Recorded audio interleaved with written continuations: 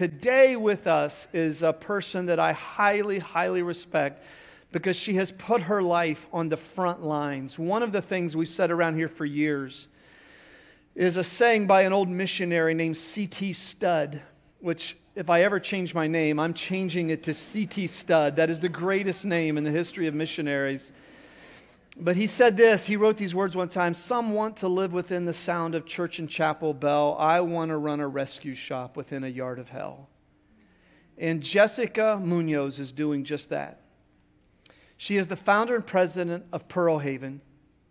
And Pearl Haven is an organization committed to the restoration of children who have been trafficked. Mostly girls, but not just girls. And she has given her life as a medical professional trained in trauma recovery to build a tremendous impact. And we hope today that what happens in this room is a part of the tidal wave starting in Hawaii, where she's coming from, that results in our contributing to that momentum. And I could not recommend her more highly in what she's doing. And in a few moments, she's going to speak to us into this issue that is so relevant on Super Bowl Sunday. And so we're going to look at a video of what Jessica's doing, and at a place that in English, not in Hawaiian, stands for New Life for the Children. And then after that, Southbrook, I would ask that you give Jessica Munoz a raucous, warm Southbrook welcome after this 3-minute video. So take a look, and then we'll have Jessica up here.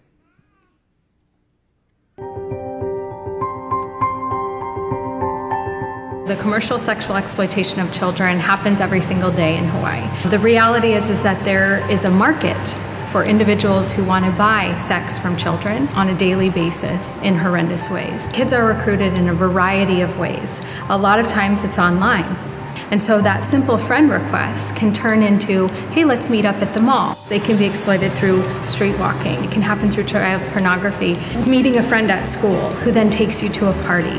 It doesn't matter what nationality you are. It doesn't matter your socioeconomic status. And it's not just girls, but boys too. Today, 2 out of 3 children will be approached for a sexual favor within 48 hours of being on the run. 70% of those children that we're working with are of Native Hawaiian blood. When you think, oh, it would never be my child, it absolutely could be your child. At a really young age, I was being sexually abused at home by a family member. And that led me into going into foster care. One day I went to Waikiki, I met up with a guy, they rolled up on mopeds. It wasn't anything scary, and I didn't go home that night. There's so much shame around being trafficked or being abused or being exploited or sexual abuse that we just don't talk about it. And so for years and years and years, I just hid this, and therefore I didn't heal from it. So Ho'olanapua, which means new life for our children, was really birthed out of a passion to shine the light in the darkness and watch new life come forward. Pearl Haven is the biggest project by far that Ho'olanapua is engaged in. We're building a 32-bed at full capacity residential treatment campus. It's specific to girls ages 11 to 18 who have suffered some sort of sexual exploitation, sexual abuse, and trauma. The girls will go to school here. They'll get their therapy here. They'll engage in life skill development. We're going to have our 2 classrooms along with a movement studio, a full commercial kitchen and a teaching kitchen. We'll have a cafeteria area and a central gathering space, therapy rooms, a family gathering room, a central gathering space, and the ability for families to come in and engage. Our goal is that the girls will be able to stay here for at least 9 months to a year so that they can start walking that process through. These children will have a place to heal. They'll have a place that I didn't have. I wouldn't have suffered a lot of the violence that I suffered, and I would have looked at myself differently. Our goal is that there's not one person in this community that doesn't know that this happens. And then we will see the change that we have to see in order to bring restoration to these children's lives.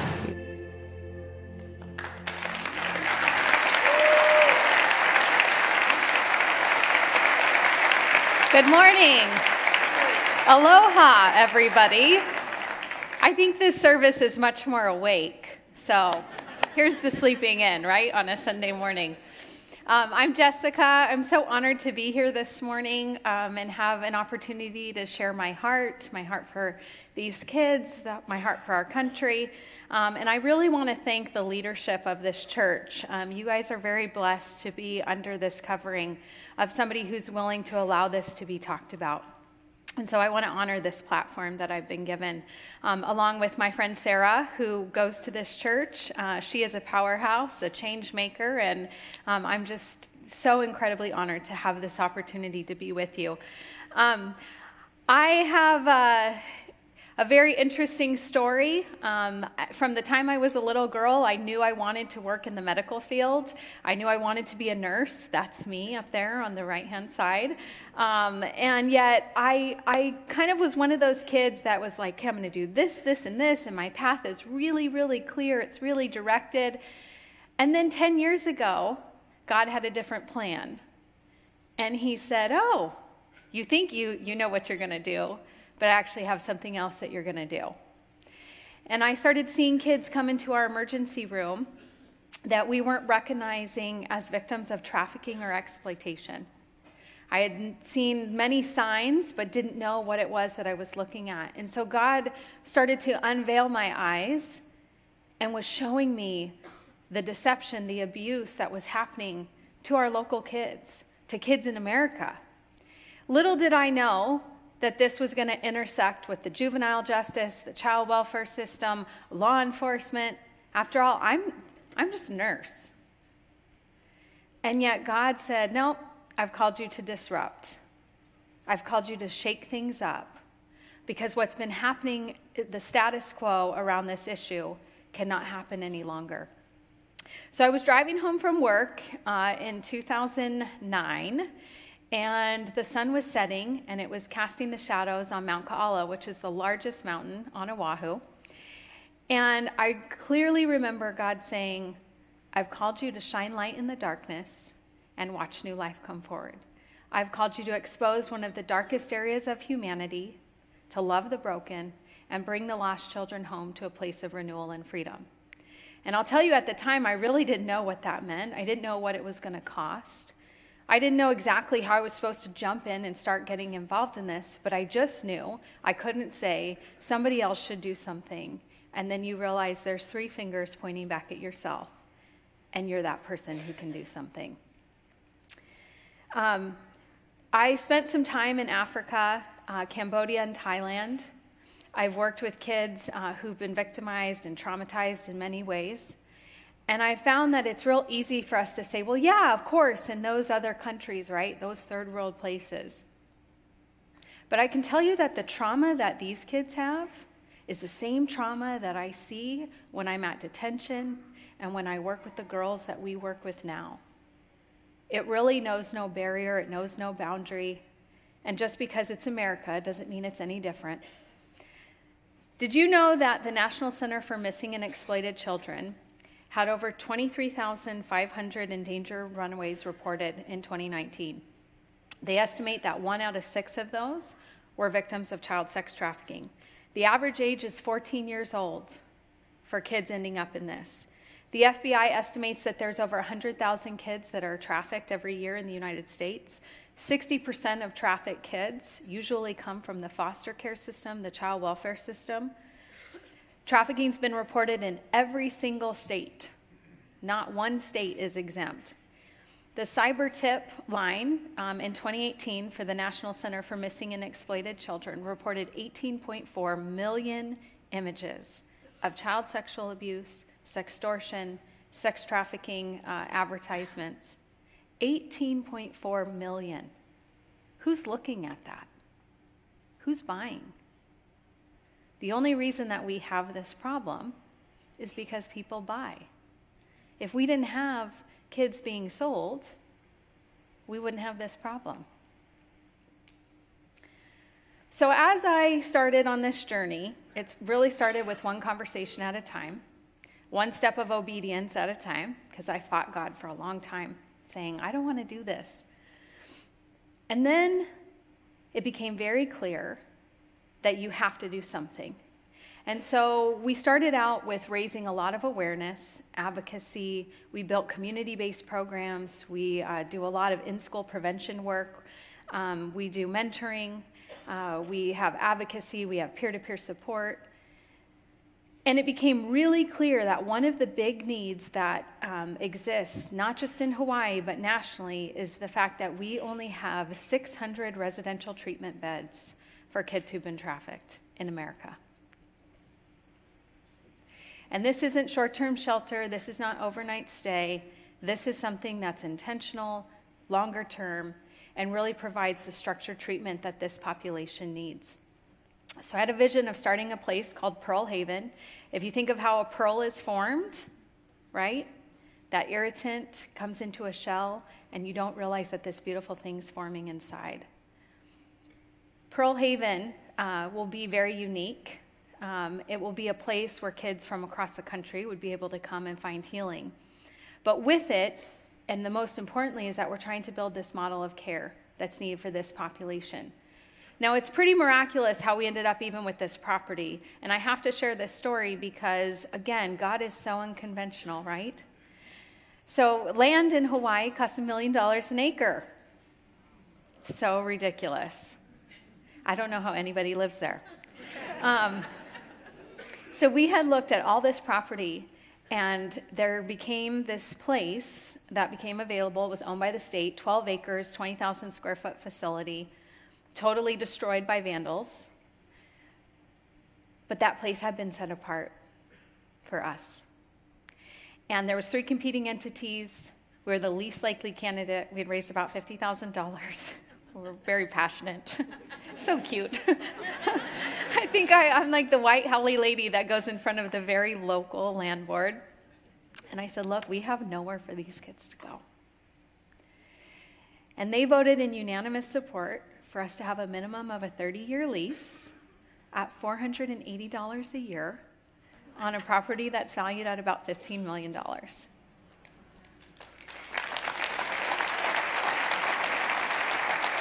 So we're halfway through our renovation. We have a contractor, we have lots of volunteers, and we've really built this project with a lot of love and a lot of just intentionality. And with it, we actually had our engineering and architect firm do about $900,000 worth of pro bono design work, which is pretty much amazing. So with this place, it served as a beacon to really expose what's hidden and what's not often seen by most of us. The reality that kids are being trafficked, the reality that they need a place to heal. So what does that mean for the church? What does that mean? I've been born and raised in church. We are so blind. That veil, that awareness has to be lifted, because it's going to take us rising up to fight for this next generation, because their innocence has a price tag. And we have to stand in the gap for them. We have to be moved with compassion, because compassion compels you to action. We don't have to stop and say, oh, I got to pray about it. I love that line. The reality is that God's already told us what we need to do. He told us we need to rise up and we need to do something about this. We have to push back against the darkness because it's dark and we're the light, and we have to change culture around how we've responded to this population. Ezra 10:4 gives a pretty clear directive. It says, rise up, take courage, and do it. We might be doing this work in Hawaii, but it's sending a tidal wave across the ocean to expand over here onto the mainland continent. Nothing we're doing is different. It just has to start, and it has to have a seed, and that seed needs to grow for the sake of these kids. It's time to reclaim the territory. I have never been in such an intense spiritual battle as I have in stepping in and doing this work. Satan has had his hand on this territory for far too long. The sexualization of our culture, of our kids, it has to change. But it's only going to change with intentional prayer, intentional breakdown. Deuteronomy 11 through 12 says, the land that you are to take possession of is a land of mountains and valleys that drinks rain from heaven. It's a land the Lord your God cares for. The eyes of the Lord your God are continually on it from the beginning of the year to its end. And Isaiah 58:12 says, your people will rebuild the ancient ruins. They'll raise up the age-old foundations. You will be called the repairer of broken walls, the restorers of streets and dwellings. It's time to take back our communities, and it starts with the family. Family breakdown has led to where we're at right now. We have been mandated to be the repairer of the broken walls. You can all do something. I was never intending to be in Hawaii for more than 2 years, and that's 14 years ago. And I know people go, oh, it's got to be so hard in Hawaii. Let me tell you, it's actually one of the hardest places I've ever worked or worked on transformational change. You have generations of things that have never changed there. And yeah, I've learned a lot about grit, about perseverance, but also about blooming where you're planted. Because when you look at Daniel and Esther and Nehemiah and Ezra, they all were in the midst of the most secular culture, yet they were doing what God had called them to do. Together we can pioneer this, because I'll tell you, the world does not have a strategy to end trafficking and to address this problem. It's got to be heaven-breathed. It's got to be God-ordained. But it needs this church to rise up and to say no more. We have to rise in the pursuit of justice, because justice is not a legal degree. I'm not an attorney. I'm not a law enforcement officer. I'm just a nurse. But you know what? It requires thought. It requires energy. We have to be strategic in the way that we pursue justice for kids, because if we remain silent in the face of oppression, it will overtake us, because this truly is a crisis, and it requires the response of many. And how can we remain silent when the voices of so many kids have been silenced? I really believe in shining the light. I'm not a big social media person, but I've had to learn how to do it, and the hashtag thing, and I'll tell you, but shine the light is really key, because when we have exploitation and abuse, it thrives in the darkness, and it breeds secrecy and shame. And when you shine the light, you create a chain reaction. We can normalize this conversation, because we cannot have any more kids living in this perpetual cycle of abuse and violence. And it's time to come alongside of the social structures and the law enforcement structures that exist in our community, so we can be that support. They cannot do it alone, and we need more people in this fight. You are a part of being in this legacy of culture changers, but you have a choice to make if you want to jump in and get involved. Anything that we're doing can be replicated. It's nothing unique. It just takes obedience. It takes being faithful, and it takes rising up and getting in and being a part of this journey.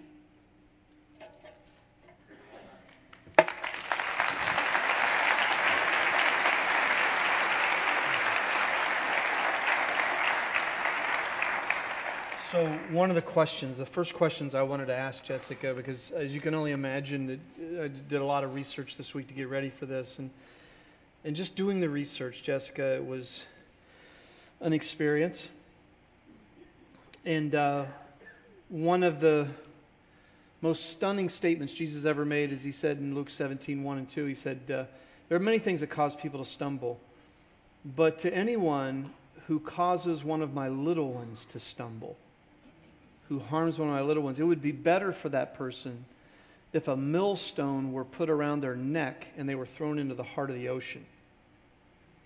Jesus left no ambiguity there, right, when it came to how we treat children. And I asked Jessica this question: how often during your day do you think of millstones? Because often when people can become the darkness they oppose, that we start taking that, it becomes an anger in us that we lose our soul in that pursuit. It's really a huge deal. So you're in this. How do you manage the soul cost of this? I try to spend as much time in the light as I can. But I also recognize that the victimizers have brokenness as well, right? Yeah. And so I pray for compassion, but also recognizing that it's sin, right? Sin is entangling those who abuse, those who buy, those who sell. And so, I also can see the resiliency that these kids have and the hope, and the way that we've been able to work and walk alongside these kids. People love the thought of rescue, right? That's the big thing. Oh, let's rescue the kids. And it's like, well, the reality is that the real work starts once you find them. Yeah. And it's a lifelong journey of healing. Where does that passion come from? Because the sustainability, I'm really interested in people who are able to sustain leadership as long as you have, and something that's so intense every day. And it's not an up and to the right journey you've gone through with Pearl Haven, right? It's up and down. Where does this come from within you? So I believe that certain people have a justice gene on their DNA, which drives them to make right what's been wrong. I think there's a lot of people sitting in here today who have one that needs to be activated. But you look at Corrie ten Boom and Mother Teresa and Abraham Lincoln, and they were willing to just keep going despite the costs, because I think it comes from deep within. For me, it's about obedience, but it's also about a passion that this is truly life-saving work, because every single day that goes by, kids are dying, mentally, emotionally, spiritually.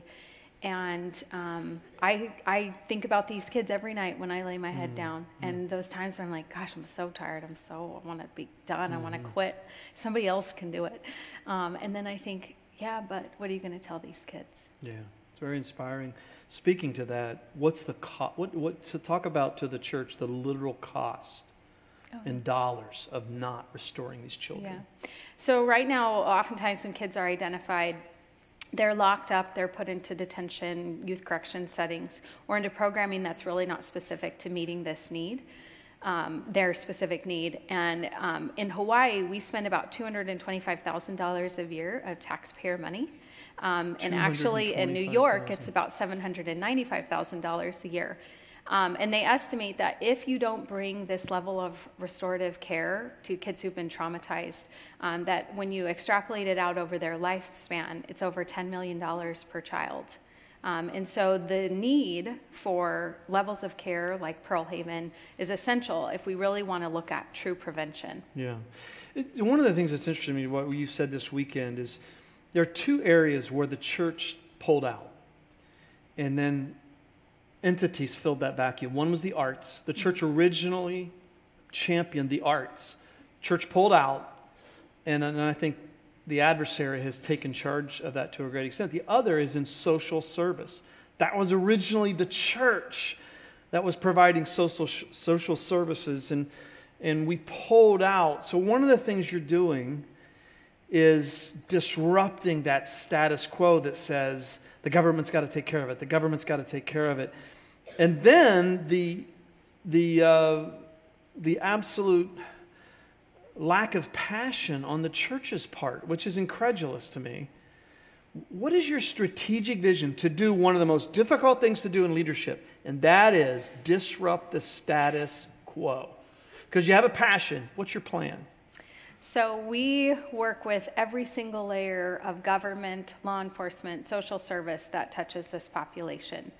And what we're trying to do is create diversion programs, avenues away from the status quo. I'm also not afraid to challenge people on their perspective and view and how we're doing this.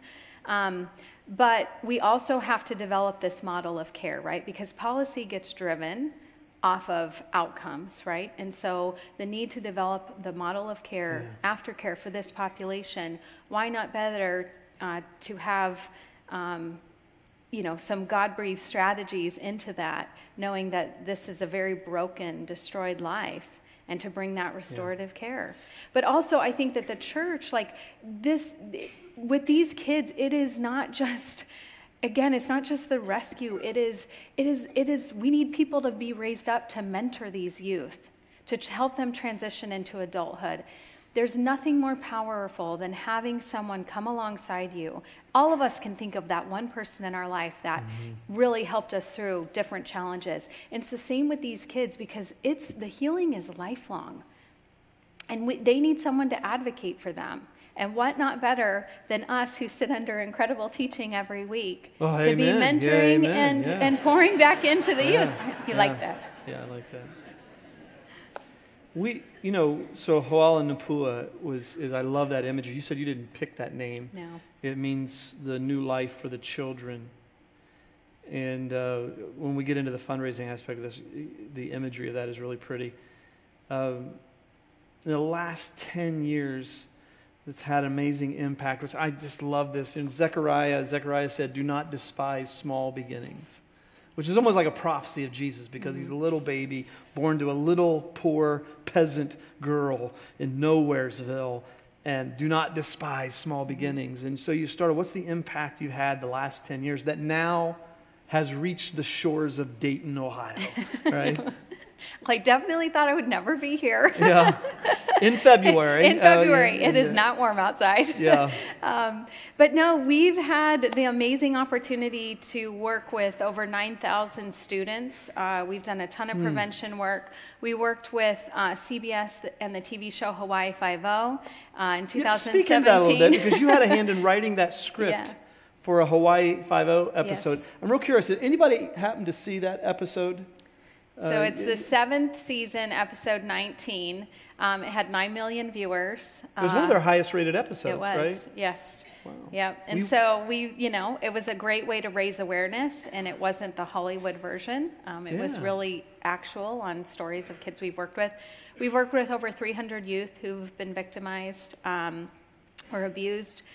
We've, made it through 68% of our capital campaign, which is amazing. We're halfway through our renovation. We've had the opportunity to not only help with changing policy locally, but impacting what's happening nationally on this conversation. And we're real connected with a lot of entities doing similar work. But there continues to be this void and vacuum around the aftercare piece of working with this population. So we want to be a part of that tidal wave. You've created this earthquake that we hope results in a tidal wave that we're a part of. Something you said this weekend really struck me, is that it's not hidden. This evil's not hidden. We're just not seeing it. And it saddened me to know that you said one of the most difficult places for you to get into is churches, because churches don't want to talk about this, which is just... Justin and I were talking earlier, and he said, the first thing that ought to happen when this was revealed in a church was somebody stood up and said, "Stop church now. We're going to go out and do something about this." And it's the truth. I love that. And one of the things I discovered in the reading is that there are so many parents in the suburbs who think their teenagers going out on Friday night with their friends, and they're not. They're actually being trafficked. And I don't say that to overly alarm. But before we get into some functional things we can do, speak into that. This is here. It is. It's here. See that thing in your hand? Yes. So speak into this thing. Yeah. The average age that we're giving kids a smartphone is 9 years old. 9. Do you hand your 15-year-old the keys to the car and say, "Good luck"? No. But we're handing kids these cell phones. We give them so much access to a network that we have no control over. And the reality is that it's no longer the white van, the cookies, and the lost dog. This now goes into their bedroom. That perpetrator has access, and it's not a stranger. These people come into their lives, befriend them, and so it's not stranger danger. It's these people get to know your kid. So know what they're doing online. You should be invading their privacy. Do you pay their cell phone bill? And it's safety. And we had a young gal this morning that was talking to you earlier, that a 56-year-old man had approached her today on her phone. And it was just, you go, oh my gosh, what are we living in? And so, we have to do something. One of the cool things about our church is we believe in an abundance mentality. A lot of churches don't want other entities to come in because that takes money away from the church. We just say, let's trust our people. And there's collectively plenty of oil, and then there are hills that if you feel led to support Huala Napua, that you could come alongside. Sherry and I are going to do that. And so, Jessica, speak into your needs right now, where we can help be a part of the energy of this tidal wave, because that's what a tidal wave is. It's energy through water. So think about, how do we contribute to the energy? So every dollar that's sewed into the work that we do goes into all the programs, which are being replicated actually in other parts of the country. We do work on every single island, so it's also with expansion, as well as seeding into the continued development of Pearl Haven, because every single thing feeds into each other, right? And it's all those building blocks. And so I love that whatever comes out of anyone feeling led to give, like you are literally sowing into a legacy of change that you can be so proud that you were a part of. Yeah. And I showed you a text I got from a dear friend of mine who has given so much money to our church, and his dog was sick, so he couldn't be here today, but he's watching on Facebook Live. God bless Facebook Live. He said, hey, I want to give $10,000 to this. How do I do it? Yeah. So boom, which is so cool. I hope that was worth your coming all the way from Hawaii. Yeah. So show on the screens here. Jessica, would you lead us through that? Yeah, so the word pua means flower. So we figured it'd be real easy to text the word pua to 41444. Everything is tax deductible. It's pretty easy. We make sure that we multiply money. We are very much into efficiency and effectiveness around everything that we do. And I would just encourage you too that when you leave here today, you can no longer leave these doors and say you didn't know. And so I'm going to charge you that as you go to a Super Bowl party, you'll be the life of the party, and you can plant those seeds that this happens, because it's now on you to spread that awareness. And don't forget to say a prayer, not only for us, but for what you plan to do and how you plan to get involved in this in your own city. Well, again, I want to give a shout out to Sarah Teskey. Sarah is a Southbrooker. Sarah lives in Oakwood, 23 years in the Marine Corps, and now she's fighting a new battle. 6 weeks ago, maybe, Sarah, she said to Levi, hey, would you guys be open in having Jessica come and give us ideas? Super Bowl Sunday would work because you guys are going to the National Prayer Breakfast today. And I thought about, yes, we'll do that. And so it's just such a perfect weekend for you to be here. For us, in the midst of this reality of this national quasi-holiday, there is this reality that we can no longer ignore. And so, Sarah, would you guys give it up for Sarah for initiating all this today? Yeah. And thank Jessica Munoz for putting her life on the front lines. Give it up for Jessica Southbrook this morning. Thanks, Jessica. Thank you. Thank you. We have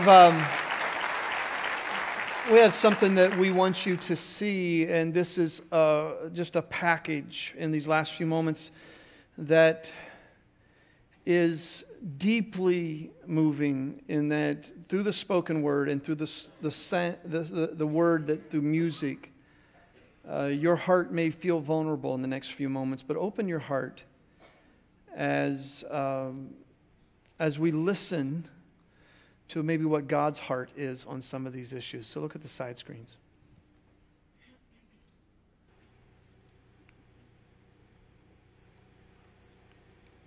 Father, our hearts are wrecked. We're all outside this door. Maybe we already knew, or maybe we're brand new to this site of unspeakable sin, but the door's been flung open. Our boys and girls are for sale. We can't unsee it, unhear it. We know this. And so this right here is the moment. The moment we decide what to do. The moment we decide if we do or not do a thing. Right now. It's you and it's me in this moment. You can't stay here in the hall. not for long. No one can who would choose it to sit on evil's doorstep, camp outside this most depraved closet. Who would choose to look upon this system that exploits little children, little lives? Good God, are you good, God? Some of them are 9. Father, my heart is wrecked. Father, fix it. Fix them. Fix those men. You've done miracles. You fed 5,000 people with 4 loaves and 2 fishes. Won't you do miracles again? I cry, fix it. While I hold the tools in my hand, not all, but some to be sure. Tools needed on the other side of this door. Here I am, with my eyes to see, hands to serve, and yet I know this moment. Been here before. A flung open door, an unobstructed view of unambiguous injustice, a dark place that devastates the heart of Jesus. I've been here on the doorstep of a room I don't want to believe in, a room I'd rather pretend was not part of our house, a room full of sound I can simply block out. That's right. I don't have to hear any 14-year-old voice. I can just close the door. That's the privilege most typically chosen in this most pivotal moment. You can close the door. I can close it. But we still know of it. No one can unhear a cry for help, but we sure can muffle it. With enough noise, enough money, enough prayer to feel steadfast, enough podcasts, enough on our calendars, enough in our shopping carts, enough noise. Noise is what we need to live large in a house of the dying. That's how we cope or don't cope with the broken. We can choose the noise. We can close the door. Or what if the prayer begins this way? Father, my heart is wrecked, but don't put me back together. Don't put me back together just yet. Fight my fatigue. Kick my defenses out.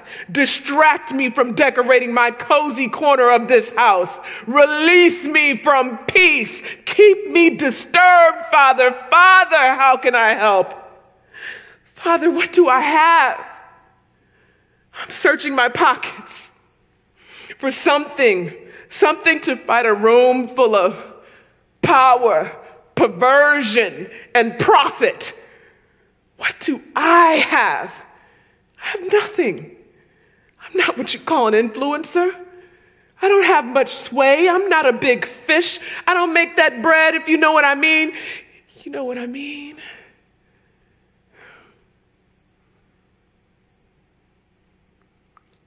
I have a little bit of bread. So, what you have is a little fish with a little bread. Are you still a God who can work with that? Could your math make my offering more than enough if I just give it up and go in? Here's hoping. Doors open. Lord, send me in. We stand in the hallway outside the door. We've been here before.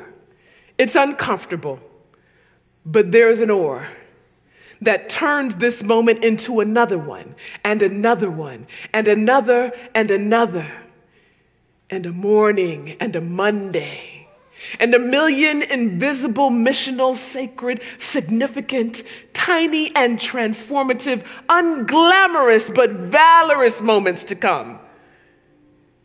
When we go through the door and roll up our sleeves till the battle is won and the closet is clean and being 9 is safe and so is 14. Father, my heart is wrecked. But what comes next?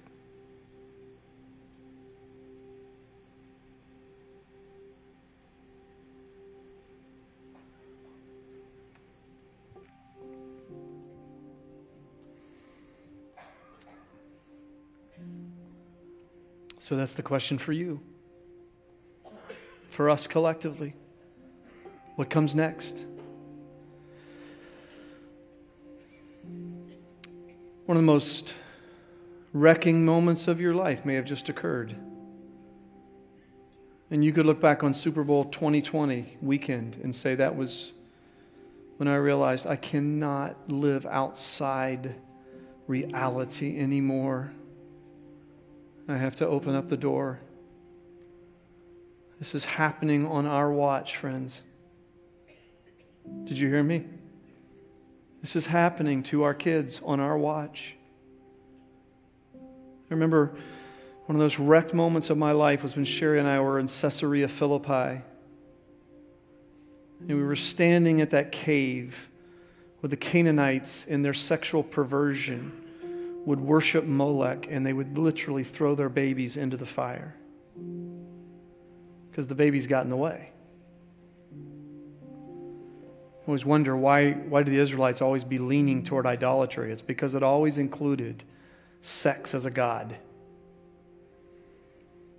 And I remember the moment when it hit us that this was what Jesus was looking at in Matthew 16, and he said, guys, right here at the gates of Hades, that's what it's named, the gates of Hades, I will build my movement, and the gates of Hades will not stand up against it. What I'm going to build in a movement, this kind of evil cannot stand against it. Are you a part of that movement? Are you a part of that movement, friends? Because I don't know about you, but we're going to move. We're not going to rust out. We may break down, but we're not going to rust out because we are going to move to make our city full of light and darkness.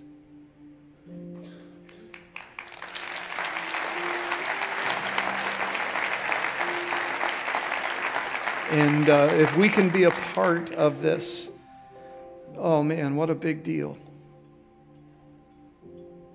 Those of you who volunteer in our children's and student ministry, I just want to applaud you because you're a part of children's identities being formed around the reality that they are beloved children of the Most High God.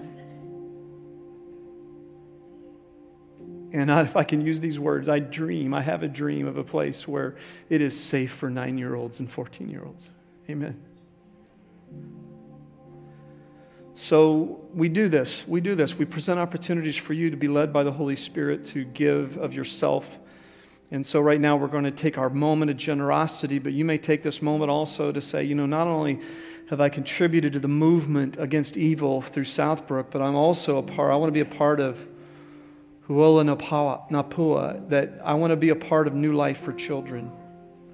And you could take the time to do that. As you do that, listen to this song, because every one of these kids is somebody's daughter.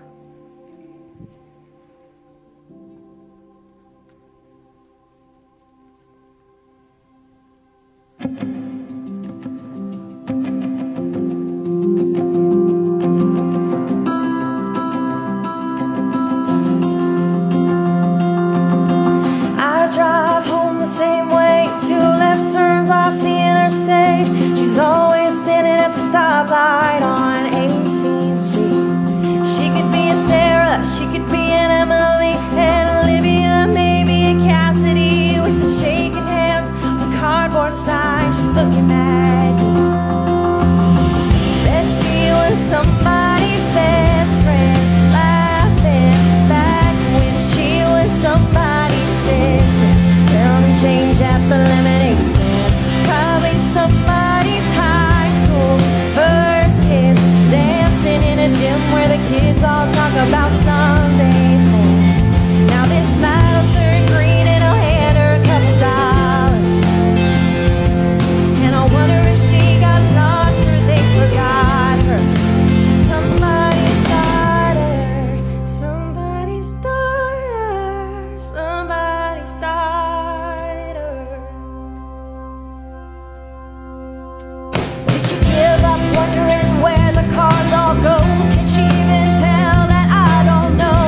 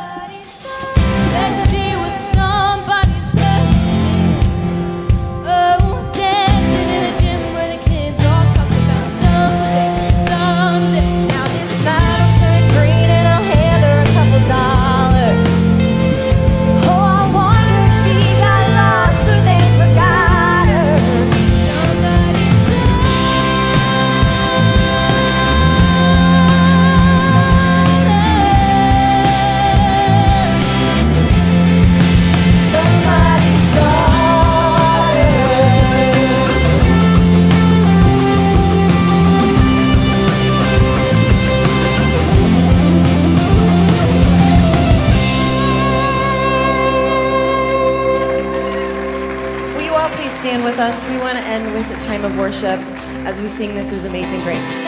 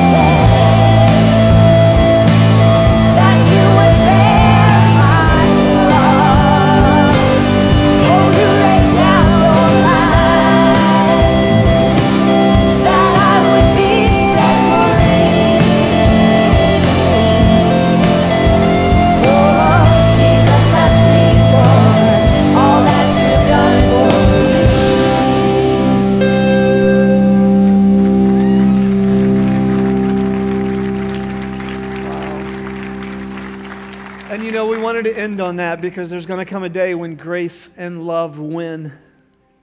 Amen? Amen. When love wins for the final time. And I just want to remind you as you leave here, that to live the life of faith is to live not letting the distress of reality stop you from dancing in the kingdom of the heavens that has come. And so that's why today we have a couple of options for you wherever you are. One is we want you to enjoy just a time of community in the atrium and party and fun and games and stuff. But we also want you to know that we know that there are some of you who have been marginalized, exploited, and abused. And we have our amazing ministry called Strip Church. It ministers on Friday nights to the local strip joints and ministers to the young women. And they're just trained in carefully helping people through situations like this. And so they're going to be over here in this corner if you need prayer. We've had a bunch of people come forward this weekend who have been told stories of I was abused. We had a little 8-year-old girl who came up and said, I want to start a lemonade stand because this happened to me when I was 4 and I don't want it to happen to any other kid. And you can go over there and get prayer. And just know that you're not alone, right? And that there's going to come a day for you and for those beloved children that Jessica is caring for when there'll be no more sorrow, no more pain, no more crying, and the old order of things will have passed away. Amen? Yeah. But we also know for some of you that you sit here and there's loads of shame in a moment like this, because especially a lot of guys here, if the statistics hold true, are struggling with pornography, and you know that you don't want to contribute to this industry, but you are. And we have an amazing recovery ministry that maybe Super Bowl 2020 will be the day that you look back on, because that was the day you said, I am powerless to overcome this evil on my own, and I need to find a power greater than myself. And his name is Jesus. And our people in recovery will help you one day at a time on your journey, if today you will step out of the darkness and into the light. And we can help you, and you will find amazing grace. Right, Howie? Right? You'll find amazing grace is there for you. So we want you to do that. Enjoy, the dance. We have this thing going on called silent dance something or other, where you have, what's it called? Silent disco, where you have 3 different options, country, disco, or pop, to put on your headphones. It's taking place in Reverie. If you're Baptist, it's worship, okay? It's just you're worshiping, all right? And, just go in there, and it's a lot of fun. It's been fun watching it. And I have a dream that someday I'll be able to say this on Super Bowl Sunday. Go Browns. We'll see you next week, everybody. See you next week.